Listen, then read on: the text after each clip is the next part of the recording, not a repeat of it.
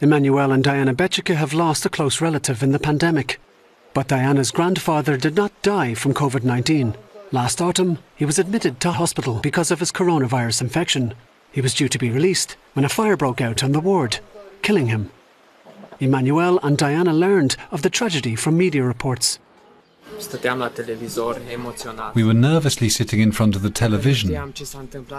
We didn't know what was going on exactly.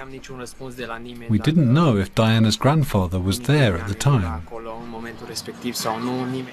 Diana Becicca is herself a doctor, working with COVID-19 patients in a different hospital. She was scheduled to take her specialist medical exam the day after the blaze. I called my sister and told her, listen, I worked very hard preparing for this exam. It's the most important exam in my life, but I don't want to find out tomorrow morning whether or not my grandfather died in the fire. So please tell me, is he dead or alive? That way I'd have a few hours to process the situation. Then my sister told me he is dead. On the night of the fire, 10 COVID-19 patients died in the intensive care units at the Piatra Neamț Hospital in the flames and toxic smoke. One medical expert thinks that the ventilators for the intensive care patients could have overloaded the power grid, but hospital authorities are still awaiting the results of the investigation. The police sealed off both rooms. We're not allowed inside. The investigation is still ongoing. There was thick smoke that made it impossible to see anything. None of the patients were able to move, otherwise they would have fled. But they were too ill.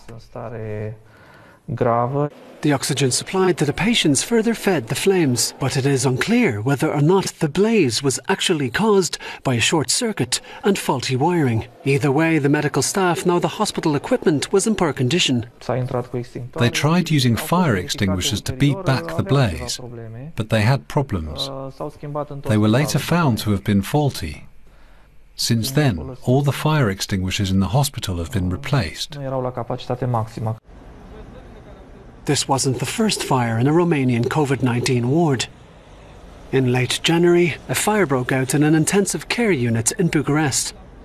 Here too, the poor state of the medical facility could be to blame.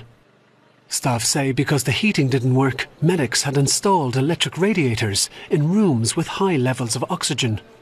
An explosion then occurred. Here too, the investigation is still ongoing. Vlad Miksic, a doctor and public health expert with the European Union, says it is highly likely the fires are linked to the poor state of Romania's hospitals. A large number of patients were being treated in intensive care units. Demand for oxygen was very high. Hospitals with electrical systems from the 1970s simply cannot handle the amount of power modern medical devices need. There was no political desire to invest in hospitals. In the past decades, decision makers have not pushed for improvements and now are suffering from the consequences. Over the past 3 months, Romania has seen 3 new health ministers. The current minister confirms the connection between hospital shortcomings and the tragedies. The fires are connected to the state of the hospitals and their poor infrastructure. I think the main reason for this is political instability. Reforms need to be initiated and seen through, regardless which government or minister succeed one another. Diana Becicca is devastated by the thought that her colleagues lost patients due to faulty equipment. I cannot believe it. You go to hospital to be cured, but then you die there in a fire. I just cannot fathom it.